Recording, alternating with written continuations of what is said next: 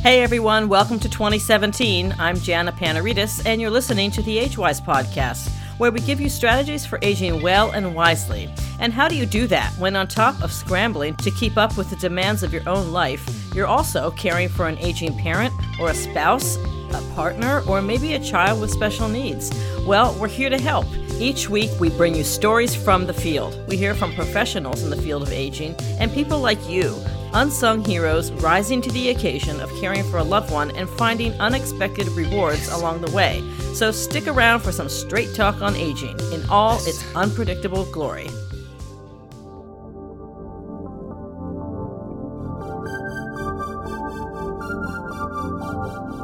Award-winning author Carol Brecht created her book, The Artistry of Caregiving, Letters to Inspire Your Caregiver Journey, on the heels of providing care for her own mother, who was afflicted with Alzheimer's disease from 2009 to 2014. Carol's book combines what is called Zentangle artwork with supportive letters directed to her fellow caregivers.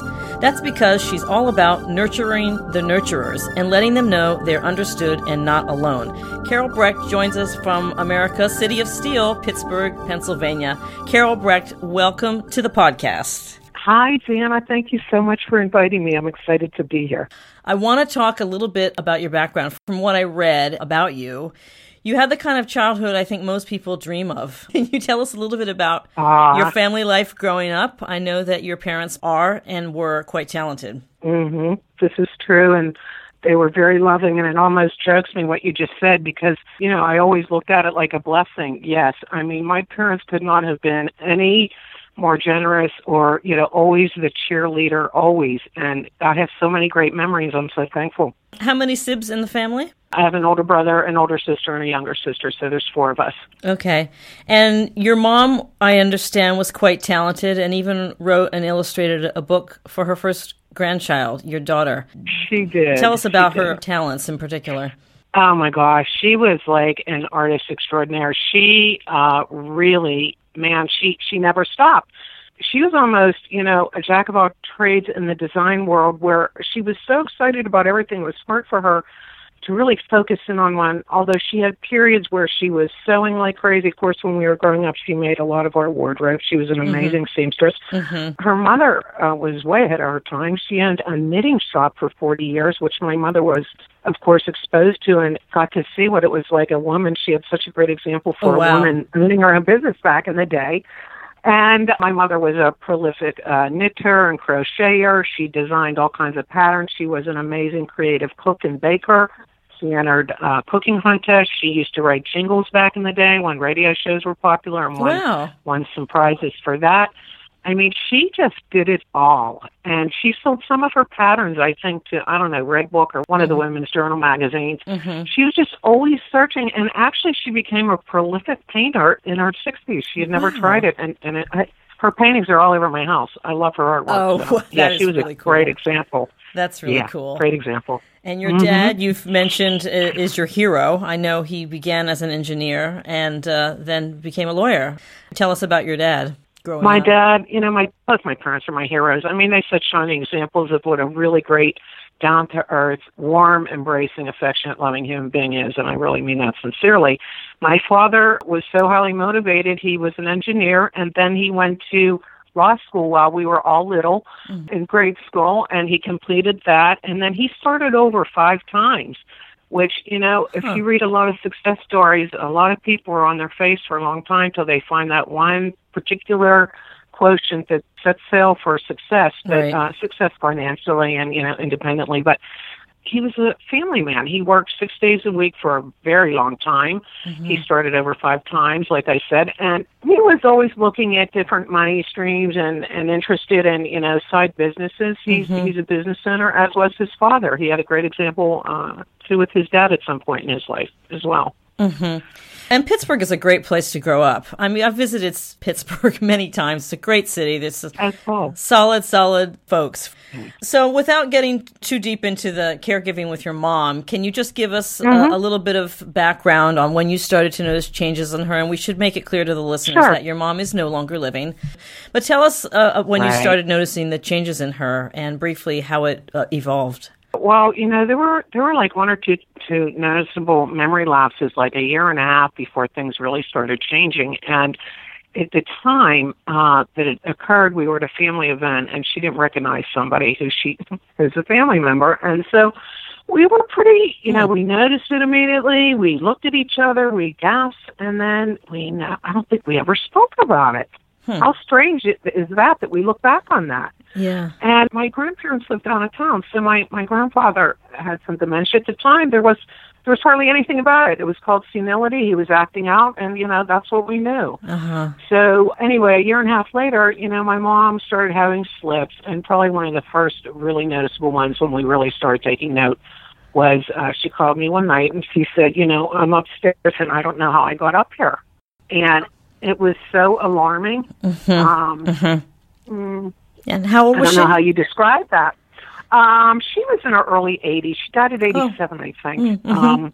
So she lived a long life. And by the way, my parents were health freaks. They ate right. They quit smoking when they were 40. They exercised. They were super health oriented. Sometimes that's hard to digest. They worked so hard to live so well, and in the end she got so ill. But at any rate, so she had these different time lapses. So we weren't around anybody that had that illness, like, firsthand. We never really witnessed the decline or anything. I didn't really know much about it. My sister was encouraged by a family member to look into the Alzheimer's Research Center down in Oakland to be assessed and diagnosed. There was a 9-month waiting list, and during that time, she was not officially diagnosed till 2010, but my business closed in 2009, and she needed care then. My dad was still working. She needed some help. She needed rides. She wasn't driving anymore. It was such a progression. Sometimes at the beginning, I would say she really held her ground, like, for, I don't know, at least the first year. The decline wasn't so great. I know after we got the diagnosis, how strange that we are such a family that's very talkative and chatty about things that are important in our lives and share all kinds of stuff. But when we got that diagnosis, and by the way, all 6 of us went down, my dad, my mom, and the 4 of us. That's unusual. Which is not all that common, but that's a symbol of how close we all are. I felt really good about that we rallied around my parents then. And but anyway, we ended up going to that meeting, and, my mom was there for hours being tested, and they pulled us off as a group and, reviewed a bunch of stuff with us. And we were all called back in the room, and we got the diagnosis. And at that point, I'd say my mom, for 6 months, it was really obvious something was happening. She's usually a pretty upbeat, mild-mannered woman, and she just seemed really down. And her personality, I don't know, it just started changing. And so when they gave that diagnosis, we left the building that day. We never discussed it. We didn't talk about it with my mom. She didn't ask any questions. The only thing she said to my dad on the way out is, "Are you surprised by that diagnosis?" And my dad said, "No, not really." Wow. And we got home. We never discussed it with my mom. I remember we were alarmed. We knew it wasn't good. We were pretty nervous about it. But you know what? It's such an odd thing. We just didn't read about it. We didn't study about it. We didn't really share about it. And this is one of my first blogs, I think, that I wrote called Acceptance and Denial. There's 6 of us, and my mom's the one else, so there's really 5 of us to take in the information. And each one of us adjusted to that diagnosis and accepted it in very unique ways. And that denial was huge. I mean, we're a close-knit family. My parents are, we love them. We rally around them. We have all kinds of family dinners and things over the years. And so it's like it didn't really register right then. Yeah. And it took a while. It took a good while. Yeah, and it's not unusual to not get a diagnosis right away. That's really something that's troubling to me. Nobody wants to say, I took my mom to a neurologist, and we went through all kinds of sort of somersaults he seemed to be wanting to avoid the diagnosis at all. And really? Yeah, he didn't want to name it. And we actually ended up going to a specialist at Hopkins. But so I've read articles about this, that there are doctors that really don't want to give the diagnosis. Right.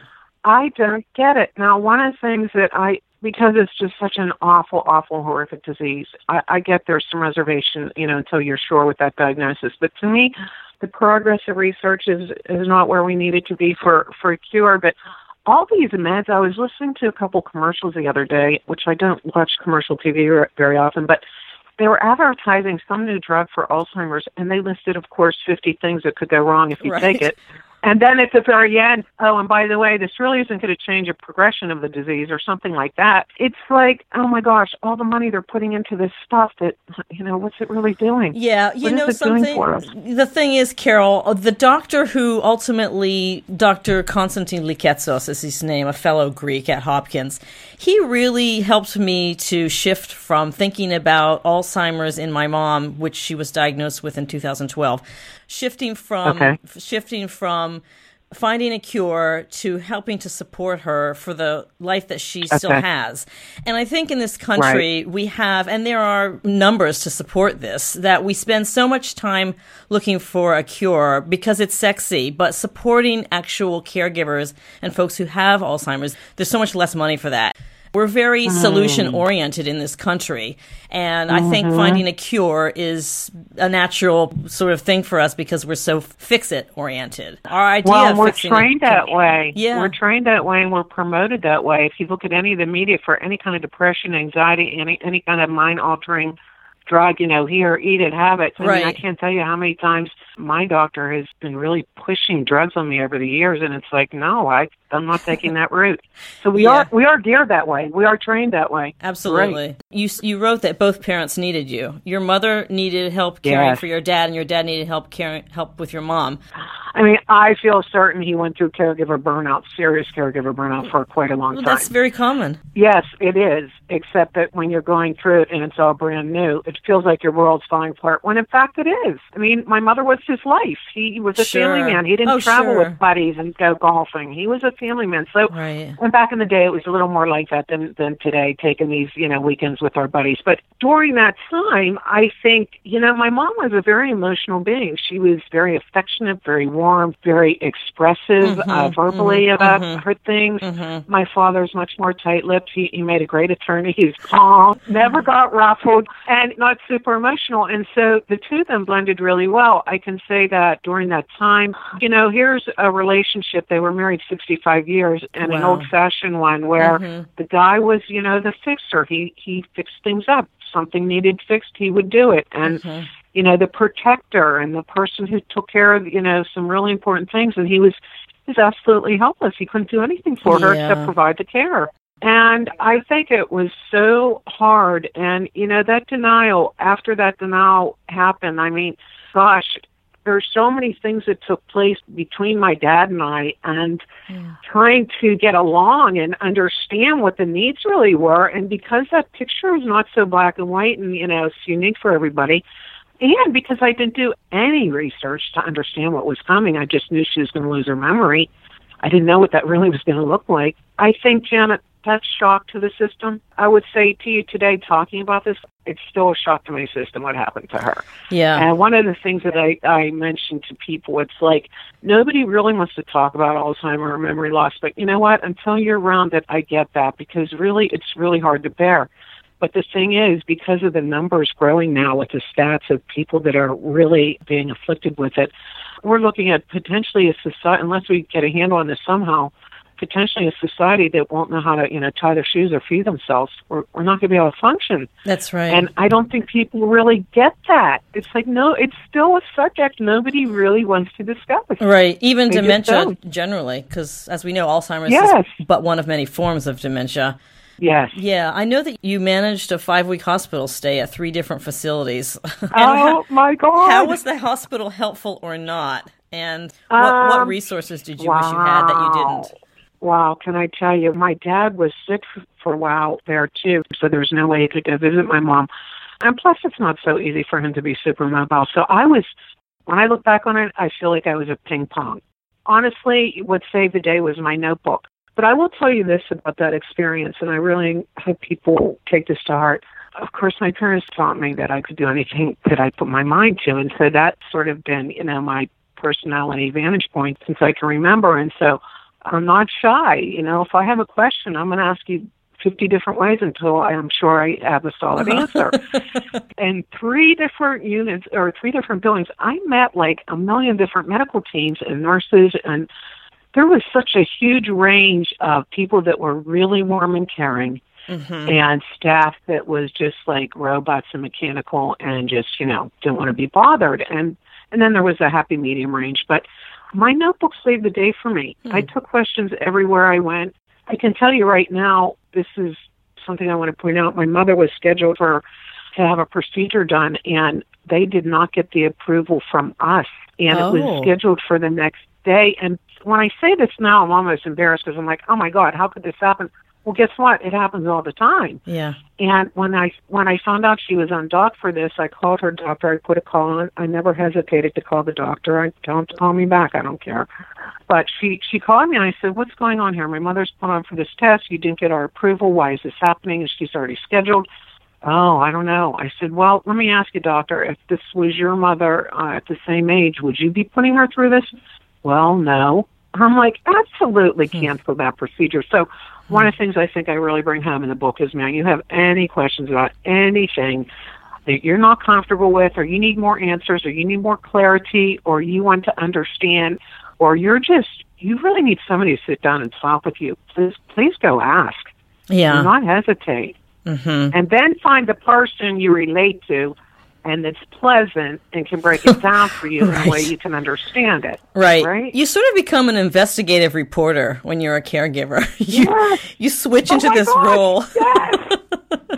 This is so true, but I will tell you this. One of the cool things, I don't know how anything's cool out of this, but one of the cool things was we made great relationships. In the end, I couldn't do all the caregiving. I mean, in the end, she needed round-the-clock care 24/7, and that was at least the last year and a half, 2 years of her life, maybe even slightly longer. I'd have to go figure it out. But our final round of caregivers that we ended up hiring happened to be through a professional service.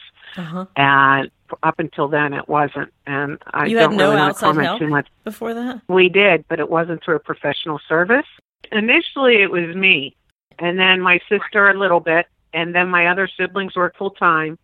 And then I brought in a couple friends, and it was a very difficult situation in the end. I'm not a big fan of hiring close friends or distant relatives because in the end, you just really don't know. They become privy to certain things in your life and in your very personal life with your family members. And, you can just draw your own conclusions there. But I'm not a fan of that. In the end, we ended up getting this professional service that was amazing. And they saved the day.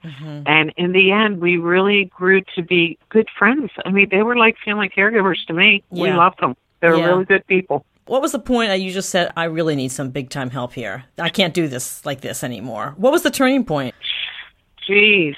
Well, I'm sure it was coming around the time when my mother started being so forgetful and I was becoming frustrating. And one of the weirdest or hardest things about dealing with somebody who has memory loss, it's like, my mom looked exactly the same. It's not like she had a bruise or something was morphing in her physically to make me really get this is for real. And so when you start caring for somebody early on in that journey and they ask you 50 times in a row, like they never heard it, I think probably in the end it was when by the end of the day, I felt like, okay, now I'm starting to feel a little batty because I'm trying to use my voice to reason on somebody who can't comprehend it. So I'm draining my energy. I'm exhausted and frustrated because, I guess looking back, I really wish so much I would have had a better understanding of what was coming. I wish I would have done some reading. And by the way, back when, I don't know about you, but this is the way I look at the journey. In the beginning, people maybe, it depends, pretty receptive to some help or ideas. Once you get really in the throes, really deep into it, and I've witnessed this, it's like you almost can't reach somebody because their life is so immersed in somebody else's life and has taken over so much. It's like they become almost so withdrawn and isolated, you almost can't reach them. They're just so far deep into the journey, and I don't know, at least that's how it was for me. I became very isolated and withdrawn and all that. You're talking about the caregiver. You as the caregiver are hard to reach when you say that. Yes.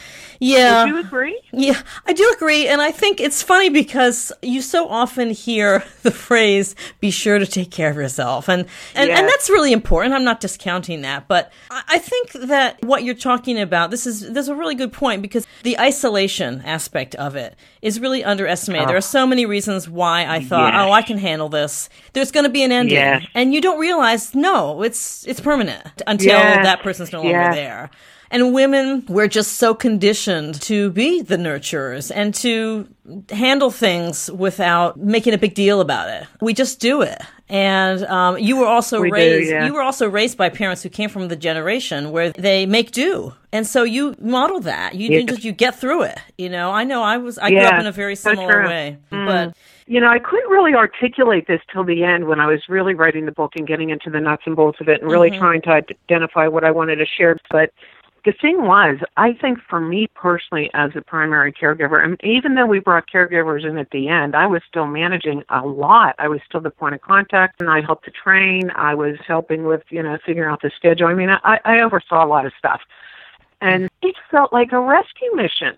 That's the way I was approaching it. Right. It's like, even down to like the last 6 months when my mom ended up being bedridden, it was like, I finally had a breakdown at the very end, probably within a couple months of her dying, maybe even anywhere between 2 and 3 months before she died. And I remember we pulled a meeting together in the assisted living home, and everybody knew I was fried. I was just bawling my eyes out, and they're like, look, you can take some time off. Or we did some rearranging that did relieve me to some degree, but honestly, our mind and our spirit and our heart, we don't want to lose our loved ones. So we do everything to try to convince ourselves that day is not going to come. And I know you're close with your sister Jan. Did she help you out? And where were your other siblings? She did.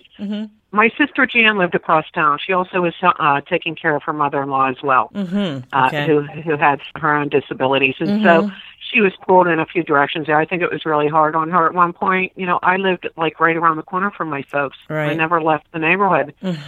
So it was an easy segue for me. And I was looking at like, oh, what am I going to do next? I'll just go get a new career. And then I end up as my mom's caregiver. Still, like I said in the book, I never even knew the word caregiver till the very end of my journey.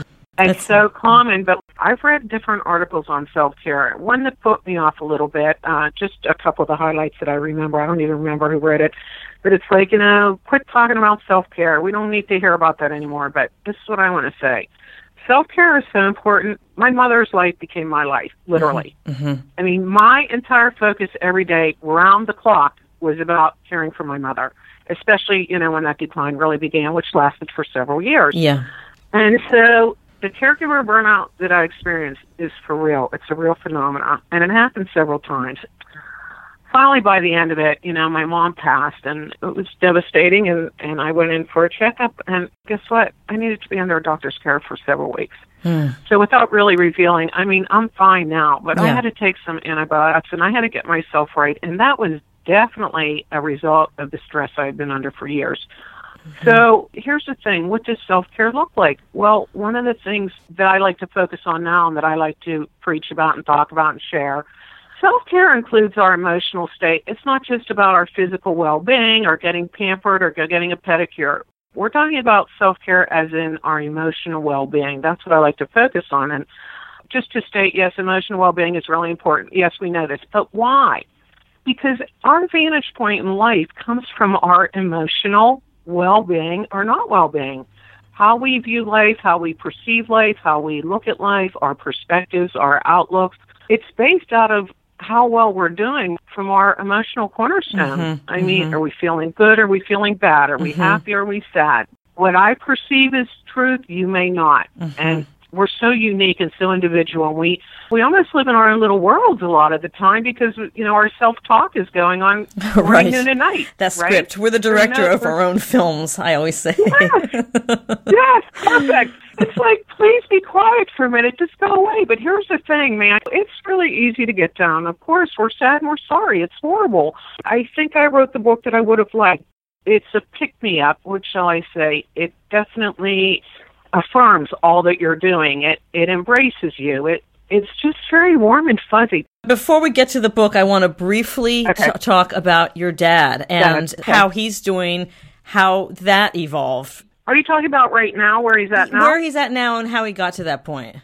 So here's the thing. My dad had never lived a day on his own, ever. Okay. He went to the Navy right after his mom, then he went to college, then he met my mother, then he got married. He's never lived alone a day in his life. And at the time, after being my mom's caregiver, when someone's suffering so much, there comes a certain peace when they are released and they move on to the spiritual life, whatever you want to call it. There's a certain peace and calm that comes. You can finally breathe for a minute, even though that loss is so great. And I was expecting to go get a job, quite honestly, after my mom passed and get back into the workforce. And my dad and I had a couple conversations. One thing led to another, and we decided that, I would be down there during the work week, and I would do things with him and take care of things that needed done for him. At the time, at the beginning, it was more of a companion, I would say, assistant kind of, the do-it-all kind of, chauffeur and all the things that you do, the shopper, the chauffeur. Was he still driving? He was. He gave up his license pretty willingly about a year and a half ago. He wasn't driving much, but I did the majority of the driving. So I was with him all the time. Well, that was fine, but then I was trying to get my life on track, and the book was happening, and I was doing social media, and so I was having a really full schedule, being there so many nights a week. So in the last 2 years, I had cut back, for a while it was 5 nights, then it was 4 nights, and I cut it back to 3. And then in December, I took some time off. And at this point, I'm not there quite as much. But his needs are nothing like my mother's. It's like a cakewalk compared to my mother. But his emotional well-being is very valuable and important. And, I want him to feel connected, and he's close to his children, and we all spend time with him. His life has changed so dramatically. My parents had a beautiful life together, and so it's a little hard for me to, see him on his own. I'm sorry for it. But I'm so glad he has his mental health. Yeah. He's communicative, he's smart, he's sharp, he can carry on a conversation, watch a movie, all that. So, yeah, I feel really, really so thankful for that. So just to clarify for the listeners, after your mom passed away, your dad continued to live in the same house?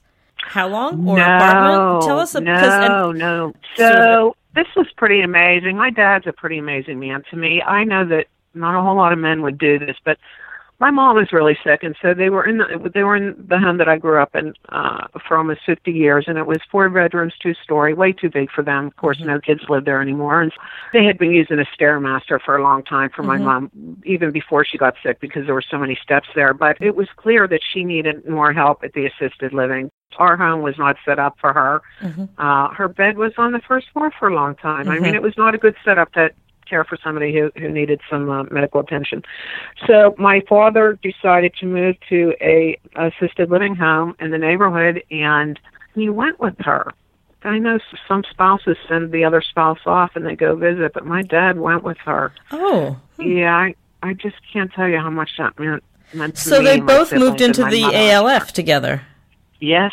Wow. And by the way, I helped to head up a 6 to 8 week liquidation of their house during all this transition. Oh, yeah, I'm familiar with that. It was, yeah, and it's a huge, gigantic job. So they made the move, and he moved with her, and he opted to stay there. Same room? No, he moved right across the hall. And okay, now I got it. Okay, now I see. Tough. Did you look at a lot of different facilities, or did you just know which one was going to be right?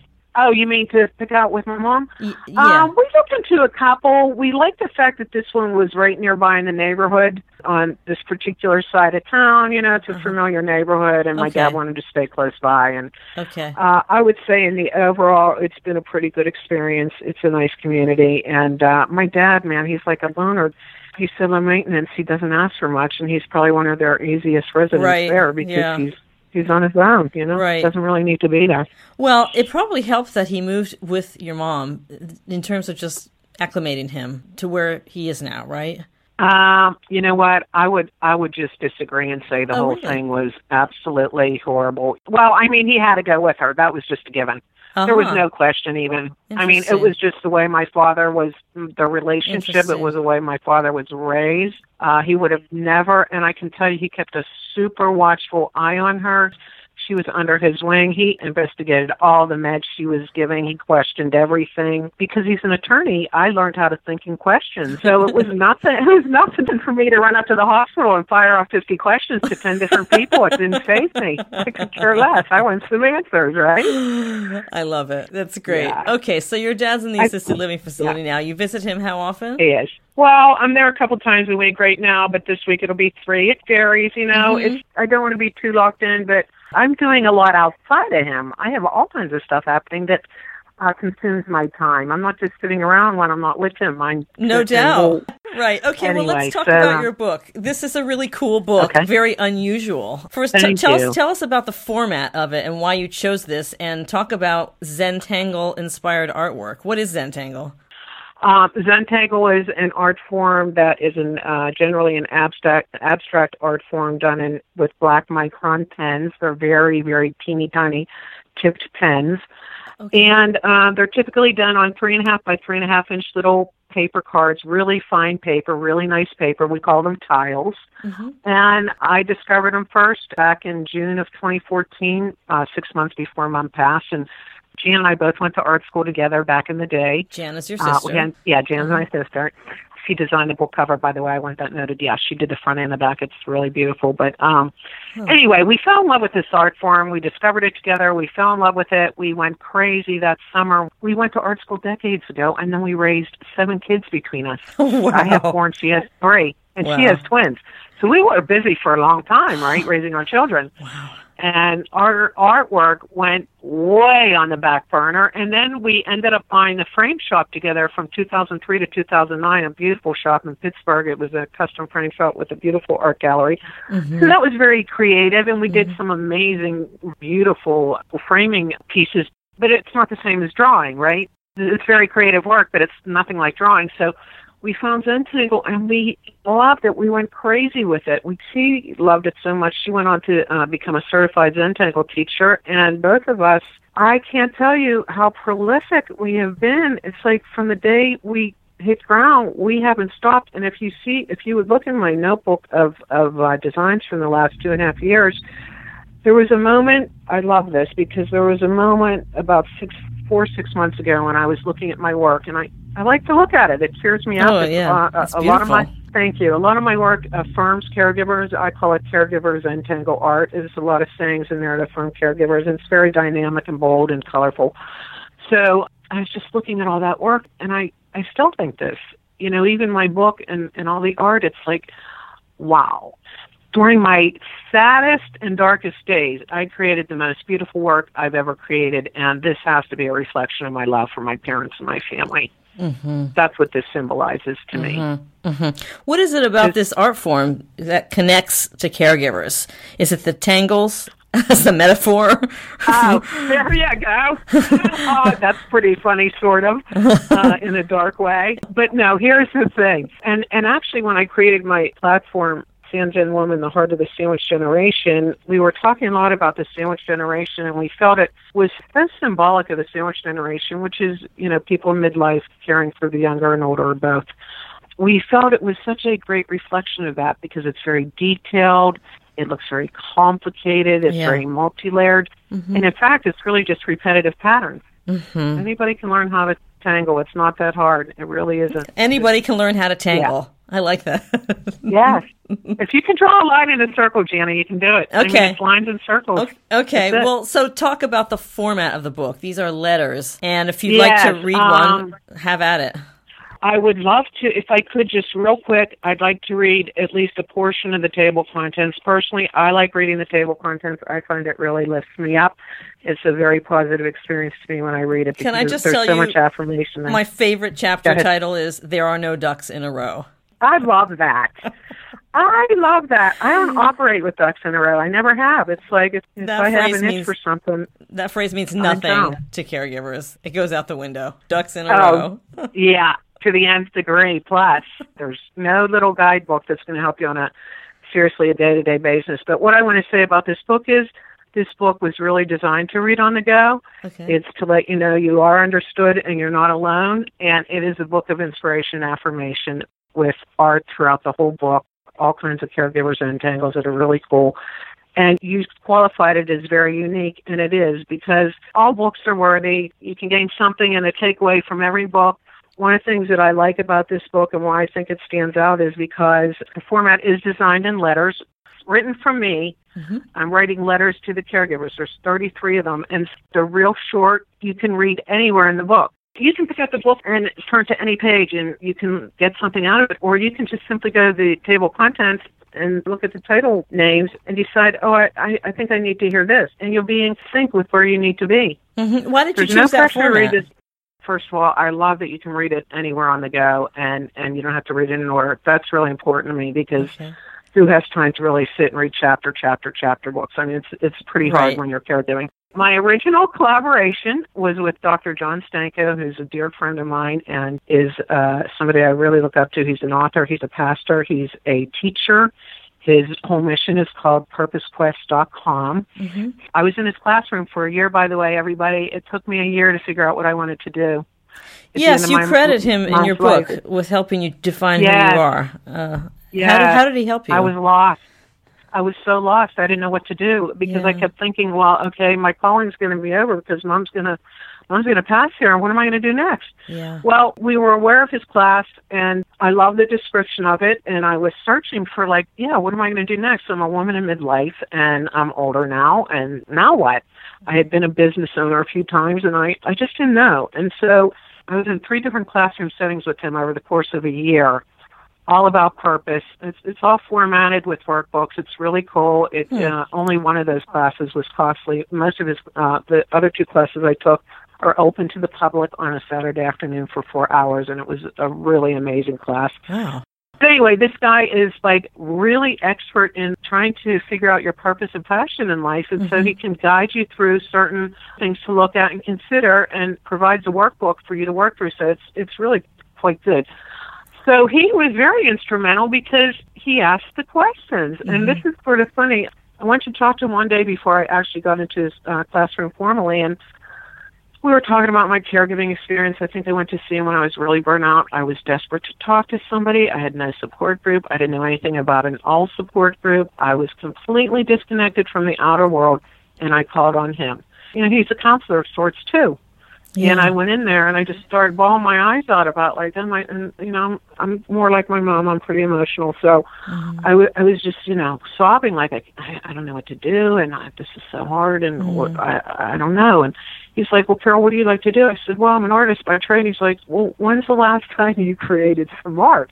I said, probably over 30 years ago.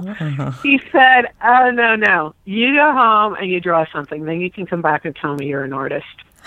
And it's funny to me to look back on that because I didn't take offense, but I'm like, oh, my God, he's right. I haven't done spot. I need to do something. He challenged you, too. It probably too. planted the seed. Yes, to prove it. Did, and it probably planted the, yes. Yeah. And you know what? Yeah. He cut right through that. He was like, all this drama, all this crying, come on. He didn't, what's the word? He didn't cater to it. Right, and it takes an outside... I hear what you're saying. It takes an outside person, too, to do that. No one in your family can do that. You might not hear it. Didn't faze him at all. So, anyway, my dad was the original editor. This book is based on my blog. It's not my blog verbatim. A lot of it's drawn from my blog. There's all kinds of stuff in it that I added in, including a lot of the art. There's a story. There's letters specifically written to you for specific reasons. So what he said to me was he actually put together my first Kindle back in April of 2016. And so my original intention was for my son to help me go on CreateSpace and just put it together. I really didn't know anything. I'm completely green. And at that point, he said, look, I've published a lot of books. Why don't you come with us? I'll help you put something really nice together.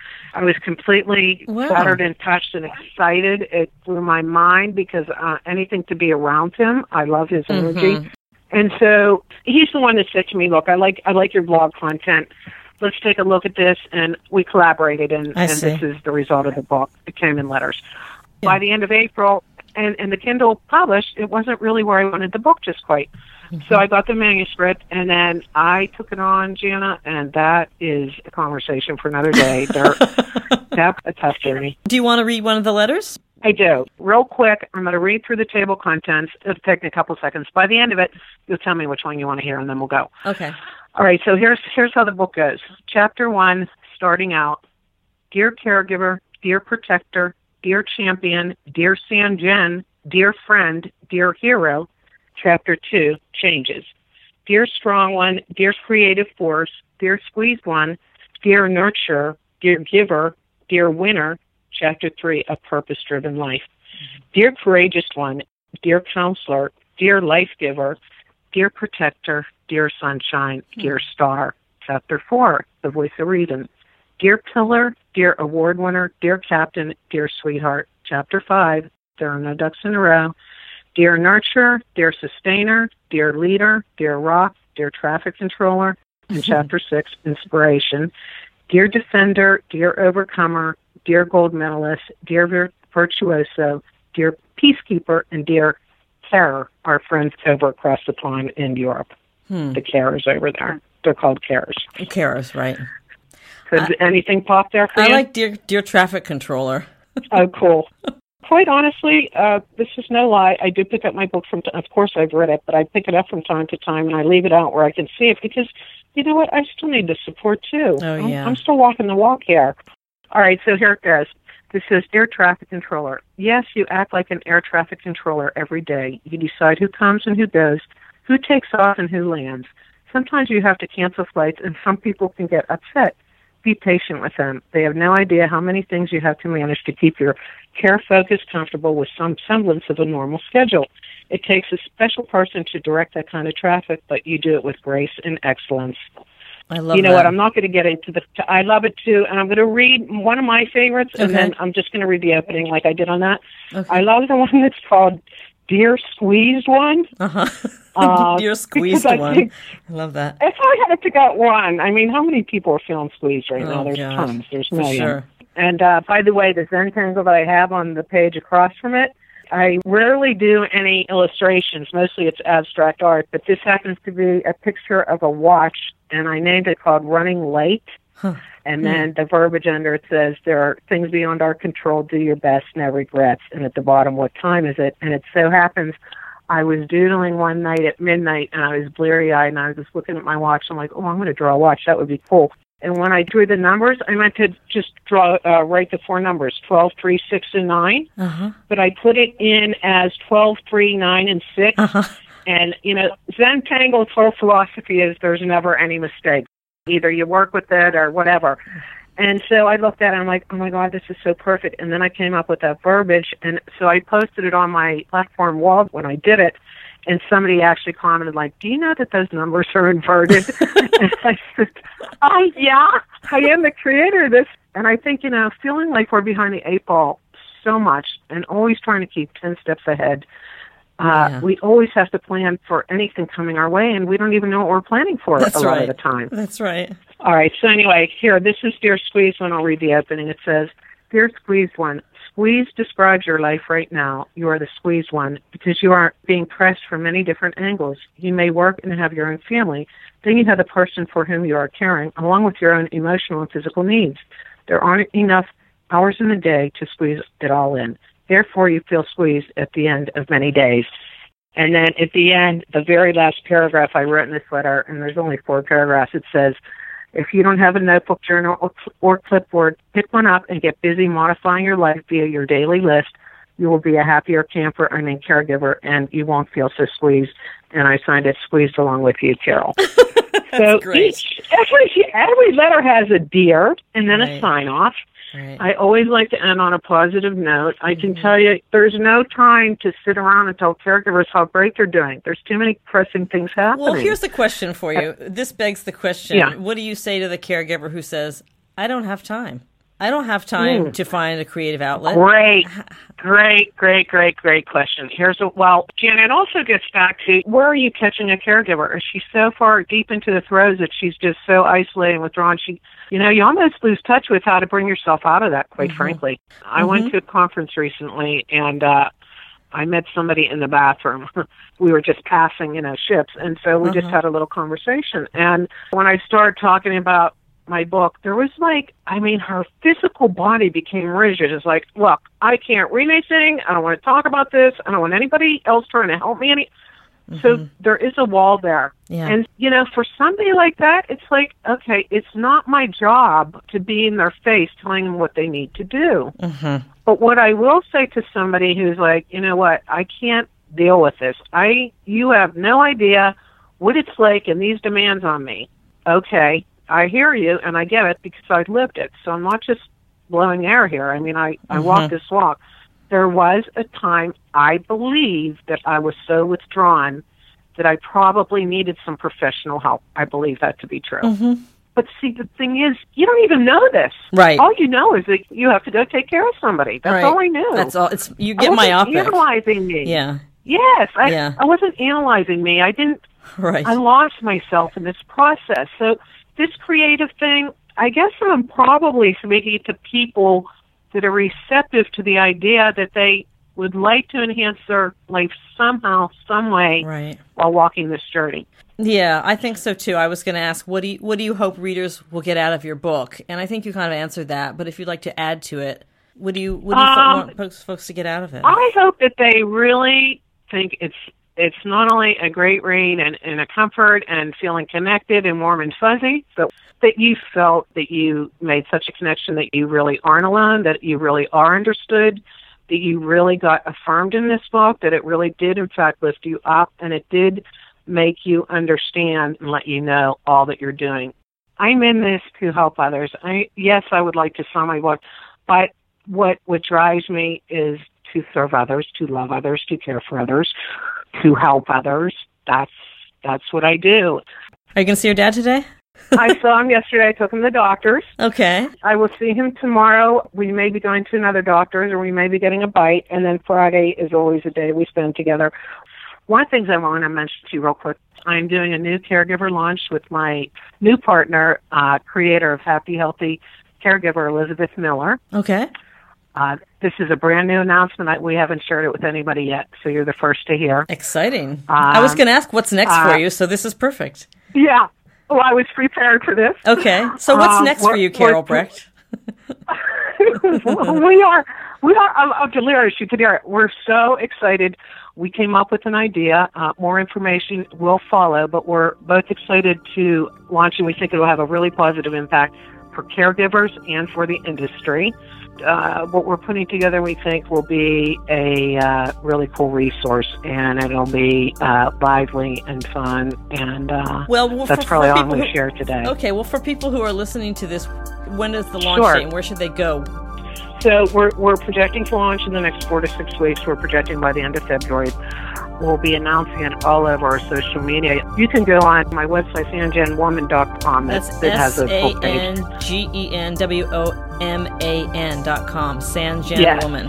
Carol Brecht, she's the award-winning author of The Artistry of Caregiving, Letters to Inspire Your Caregiving Journey. Go to SANGENWOMAN.com and learn more about Carol's work. You know what's really cool about this is that folks like you who have chosen to do things that are productive and creative after a really hard journey of caregiving, and it goes on, it's never-ending, caregiving. But I love the fact that people like you are taking a really hard time and transforming it into something positive and helpful to other people. I just think that's one of the best things that come out of caregiving, and I think it's wonderful. Carol, thank you so much for being on the show. It's been great talking with you. It's really been great talking to you. You have a really upbeat, positive energy, and I just thank you so much. That's it for today. We'll be back next week with a brand new episode. In the meantime, if you don't want to miss any episodes, visit the AgeWise website. That's AGEWYZ.com, and subscribe to the podcast. The AgeWise podcast is produced by me, Jana Panaritis, and it's distributed on the nationally syndicated Speak Up Talk Radio Network, the 24/7 streaming and on-demand network that's always on for you. If you'd like to be on the show or just tell us what you think about it, send an email to Jana@AGEWYZ.com.